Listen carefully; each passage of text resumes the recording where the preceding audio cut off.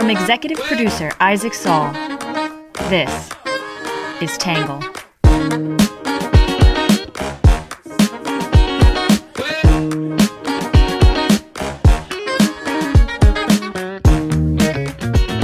Good morning, good afternoon, and good evening, and welcome to the Tangle Podcast, a place where you get views from across the political spectrum, some independent thinking without all that hysterical nonsense you find everywhere else.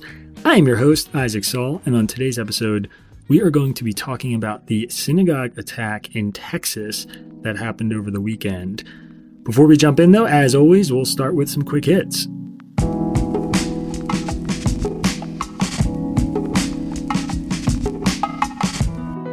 First up, in a court appearance, the Office of New York Attorney General Letitia James alleged significant evidence of fraud at the Trump Organization. Number 2, the U.S. has started accepting orders for free COVID-19 rapid tests. Number 3, the House panel investigating the January 6 riots subpoenaed Rudy Giuliani and Sidney Powell for advancing unsupported theories of election fraud in their efforts to overturn the 2022 election results. Number 4, President Biden will hold his first solo press conference at the White House in over 10 months today. Number 5, Senator Chuck Schumer, the Democrat from New York, is continuing a push to modify filibuster rules so Democrats can pass major voting rights legislation.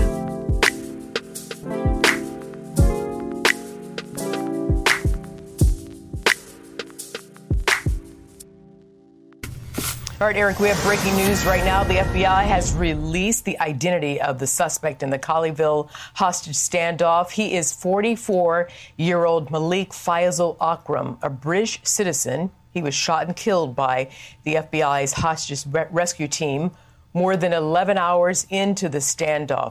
Now, as Sam mentioned, during this 11-hour standoff, the gunman repeatedly demanded the release of Afia Siddiqui, a Pakistani woman serving an 86-year prison sentence for attempting to kill American soldiers. Let's bring in... On Saturday, 4 people, including a rabbi, were taken hostage inside Congregation Beth Israel in Colleyville, Texas. The small city of 26,000 people is just north of Fort Worth. A 44-year-old British man named Malik Faisal Akram was later identified by the FBI as the hostage taker. Akram was let into the synagogue by congregants and sat through part of the Shabbat services before displaying a weapon and taking 4 men hostage. When he entered the synagogue, the service was being live-streamed on Facebook, and Akram could be heard demanding to talk to his sister, Afia Siddiqui, a Pakistani neuroscientist who was convicted of trying to kill U.S. military officers and is currently serving an 86-year sentence in a Texas prison. He can also be heard explaining that the congregants let him in, according to the Times of Israel, who reported on the live stream. "They let me in," Akram is heard saying. "I said, 'Is this a night shelter?' And they let me in and they gave me a cup of tea, so I do feel bad," Akram said. "I like the rabbi. He's a good guy. I bonded with him. I really like him. I've only been here for a couple hours, but I can see he's a good guy." Akram spent 11 hours in a standoff with more than 200 law enforcement agents who descended on the synagogue. Around 5 p.m., one male hostage was released unharmed from the synagogue. Before 10 p.m., all the other hostages escaped. Akram was fatally shot by the FBI, who stormed the synagogue after hostages were released. According to The Guardian, Akram flew into the U.S. and acquired a gun despite having a criminal record and an extensive history of mental health issues. Akram had a criminal record in the UK and in 2001 was banned from Blackburn Magistrates Court after telling a court usher that he wished they had been on the planes that flew into the World Trade Center in 2001. He had no known terrorism convictions and had no previous connection to Texas, though he had traveled there earlier this month. President Biden told reporters the assertion was he got weapons on the street. He purchased them when he landed.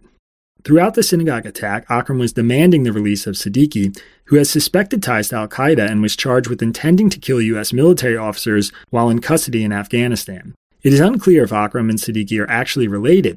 Siddiqui's case is controversial, and she has many advocates in Pakistan who claim she was treated unfairly and is being held unjustly.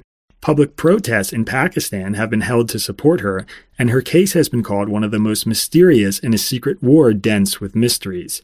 Below, we'll take a look at some reactions from the left and the right, and then my take.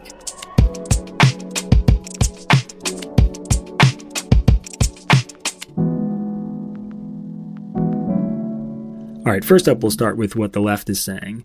So the left has called out anti-Semitism and conspiracy theories about Jews. Some asked how Akram got into the U.S. and got a gun. Others said attacks like this are a reminder of the danger in demonizing people we disagree with. In the Los Angeles Times, Rob Eshman said not one of those 4 hostages had anything to do with Siddiqui. Siddiqui was tried and convicted for grabbing a carbine and shooting at U.S. service members while under arrest in Afghanistan in 2008. Considering why a British Muslim might threaten the lives of 4 Texas Jews in 2022 for the actions of a Pakistani in Afghanistan in 2008, tells you a lot about the poisonous reach of anti-Semitic conspiracy theories and the need to call out and stop them, Eshman wrote. In 2008, Afghanistan police arrested her.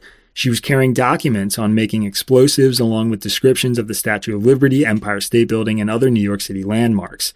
During an interrogation, Siddiqui grabbed a rifle and shot at her captors and questioners. Before her 2009 trial for the shooting, Siddiqui tried to dismiss her lawyers because of their Jewish background and demanded that prospective jurors undergo DNA testing to determine if they had Jewish genes, Eshman noted. When an FBI spokesman said after the hostage-taking in Texas that the standoff was, quote, not specifically related to Jewish community, a statement that made headlines and deeply upset many Jews, it was both right and wrong. The Jews have nothing to do with Siddiqui, but in minds twisted by anti-Semitic hate, they have everything to do with her. The Dallas Morning News editorial board said events like this draw out an important contrast to what really matters. We are so quick today to make enemies of those with whom we differ politically. We see everywhere around us the belittlement and dehumanization of people who think differently, act differently, love differently, worship differently, the board wrote. We should stop. We should take a moment like this to calculate the differences between something with which we strongly disagree and that which is truly horrible and terrible and deserves the name evil because it would steal innocent lives for its own ends.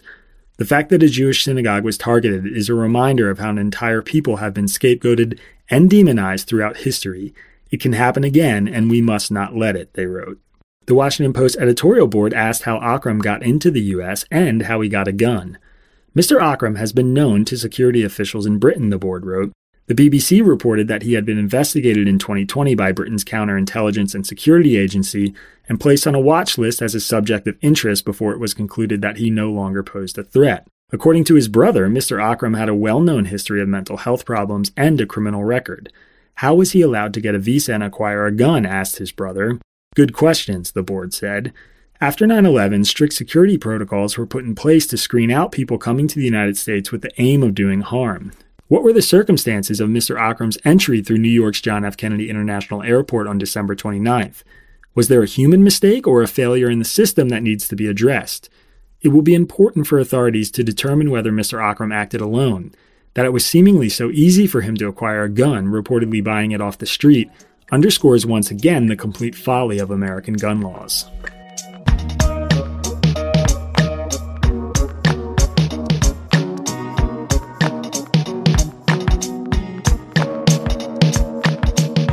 All right, that's it for what the left is saying, and this is what the right is saying. The right has also called out anti-Semitism and conspiracy theories about Jews. Some pointed to the threat of extremism inside Pakistan. Others asked how someone like Akram was allowed into the U.S. In 1945, Michael Rubin argued that it's time to designate Pakistan as a state sponsor of terrorism. In Pakistan, Siddiqui became a cause célèbre, he wrote. Pakistan's president, prime minister, and foreign minister all brought up her case with their American counterparts, and the Pakistani State Senate called on the United States to release her. While the news of Siddiqui's arrest passed with little notice in the United States, her conviction led to widespread anti-American demonstrations and to demands that Pakistani authorities suspend the delivery of supplies for the war effort in Afghanistan. Her incarceration occupied headlines in Pakistan for months. With her brother's attack on Beth Israel Synagogue, the prominence of her case will increase. While groups like Al-Qaeda or the Islamic State are filled with citizens of other countries whose governments denounce them, Siddiqui is different. Pakistani officials at all levels of government endorse her and treat her like a hero. Inevitably, many on the Pakistani street will now celebrate her brother or, at the very least, excuse his actions. Pakistan's embrace of Afiya is just the tip of the iceberg. The New York Post editorial board asked how Akram got into the U.S. Why was Malik Faisal Akram even in this country, the Post asked. That's only one of many questions surrounding the Brits' attack on a Texas synagogue, but it's one of the biggest. As Akram's brother told Sky News, he's known to police, got a criminal record. Nor did he have any visible means of support. Gulbar Akram also says he was suffering from mental health issues. Yet, the feds say he somehow got a visa and flew into JFK around New Year's, listing a hotel on Queens Boulevard as his destination.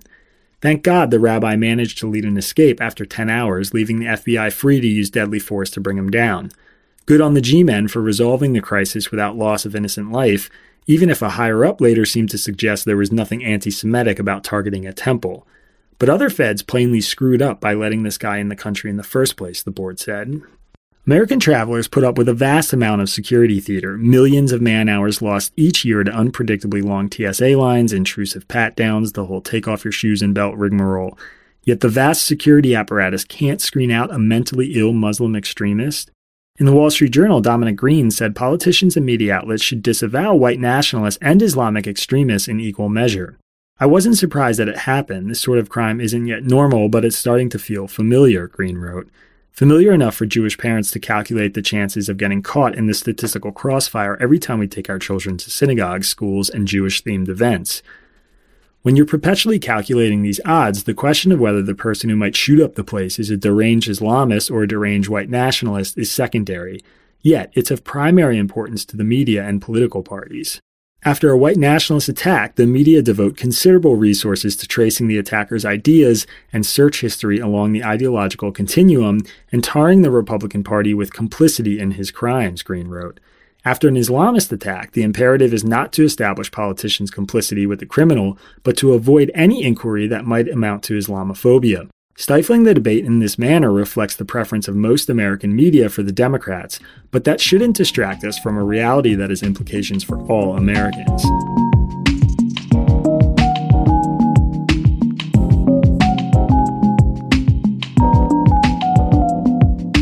All right, so that's it for what the right is saying, and that brings us to my take. So on Friday night, I was actually leading a Shabbat dinner with my family in West Texas. Every year since I was 13, I've been spending weeks or months at a time down here in this part of rural Big Bend. My time down here, my love of Texas and of the border has been formative in my view of politics, freedom, immigration, and just about every other issue you can imagine. It's about as vastly different of a place from Brooklyn, New York as you can find in the U.S., and I love it for a whole set of different reasons than why I love New York. Over the Shabbat dinner, I explained to the table, none of them observant Jews, why I felt such a deep connection to Shabbat. Because, I said, I know that all over Texas right now there are Jews doing exactly what we're doing, saying the same prayers, eating challah, opening a bottle of wine, and dialing into the things right in front of them for 24 hours. The next day, I got the push notification on my phone that a hostage-taker had stormed a synagogue a few hundred miles from where I was sitting in Texas. I tried not to read the story, as I typically check out for 24 hours from the news and my phone and social media on Shabbat, but it was too enticing and horrifying not to click it. The normalcy of these events for Jews in the U.S. is becoming tough to wrap your head around. That I was in Texas when it happened made it all the more upsetting. Was Akram an anti-Semite, a terrorist, mentally ill, all of the above? The truth is we don't yet know. Maybe Akram really thought he was entering a shelter and had some kind of mental break. Maybe this was premeditated and we'll learn the synagogue had been targeted for months. But we do know this. Akram didn't storm an FBI building or a government building or a school or a church. He stormed a synagogue. Assuming he really wasn't in a manic state of confusion, either he hated Jews or he was convinced that his odds of holding a bunch of Jews hostage increased his chances of getting what he wanted, which is almost certainly tied into the conspiracy theories of Jews running the world and being the ones pulling the levers of power. We don't know what his true motivations were, and we probably won't ever because he's dead. What we can see is the failures of American policy abound. Akram easily passed through an international security system, the TSA, meant to identify people just like him. As a non-citizen with a history of mental illness, he easily found and purchased a gun after just a couple of weeks in the U.S. He was almost certainly influenced by the anti-Semitism that is now rampant on the left and the right, and he was seeking freedom for a woman arrested for her role in our failed war on terrorism in the Middle East. An incident like this doesn't just highlight a returning hatred of Jews or the threat of Islamic extremism in Pakistan. It highlights failures across American policies on guns, immigration, and war. Of course, the sick and beautiful and twisted thing about all of this was the positive power of the American spirit it also highlighted. That a man with ties to Islamic extremism walked into a Texas synagogue and was welcomed with open arms. But hours into his hostage-taking of Jews, he conceded that he actually liked the rabbi and bonded with him and felt bad about what he was doing. Perhaps it's delusional rose-colored glasses, but I can't help but be struck by the fact that even in a situation as remarkably horrifying and extreme and absurd as this, we're reminded of the simple power of talking and listening to each other.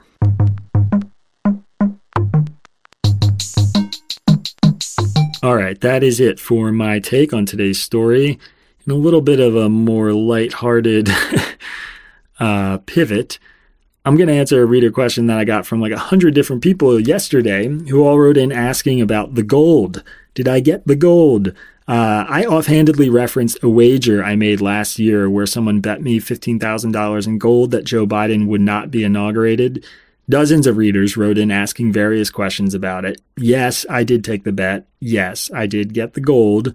No, it's not buried, but yes, it's safely stored in a secure location and you'll never find it.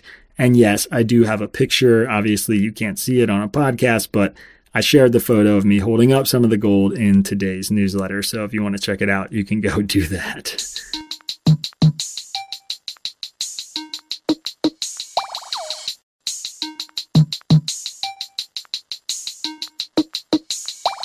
All right, that brings us to our story that matters for the day. This one is about the new White House plan to distribute 400 million free N95 masks at thousands of locations like pharmacies and healthcare centers across the country.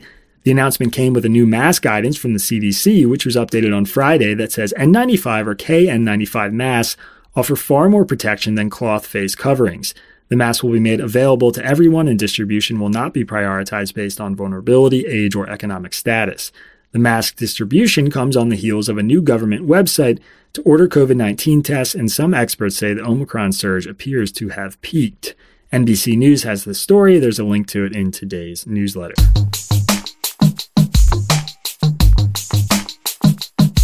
All right, finally, our numbers section. 1 in 4 is the number of American Jews in the U.S. who say they experienced anti-Semitism in the last year. 39% is the percentage of American Jews who said they have changed their behavior in the last 12 months, such as avoiding wearing items that would identify them as Jewish based on fear of anti-Semitism. 60% is the percentage of Americans who say anti-Semitism is a problem in the U.S. 48% is, in 2017, the percentage of Muslims who said they had experienced discrimination in the U.S. And 53% is the percentage of Americans who don't know anyone who is Muslim. All right, we need our Have a Nice Day story today, and thankfully it is a good one. The world officially has a new oldest tortoise ever. Last week, a tortoise named Jonathan celebrated his 190th birthday, making him the oldest tortoise ever and the oldest known living land mammal on Earth. Jonathan is believed to have been born in 1832, and his age is based on an estimate that he spent 50 years in the wild before arriving in St. Helena, a British overseas territory in the South Atlantic Ocean. In all likelihood, Jonathan is actually older than 190, according to the Guinness Book of World Records. The veterinarian section is still feeding him by hand once a week to boost his calories, vitamins, minerals, trace elements, as he is blind and has no sense of smell, caretakers said. His hearing, though, is excellent, and he loves the company of humans and responds well to his vet Joe Holland's voice as he associates him with a feast.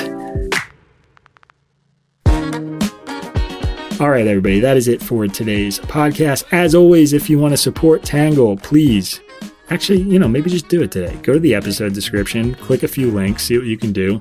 Spread the word, share it with friends, give us a 5-star rating, and subscribe.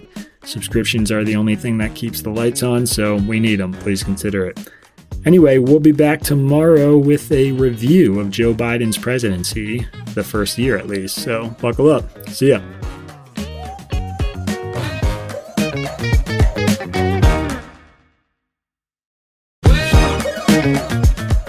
Our newsletter is written by Isaac Saul, edited by Bailey Saul, Sean Brady, Ari Weitzman, and produced in conjunction with Tangle's social media manager, Magdalena Bakova, who also helped create our logo.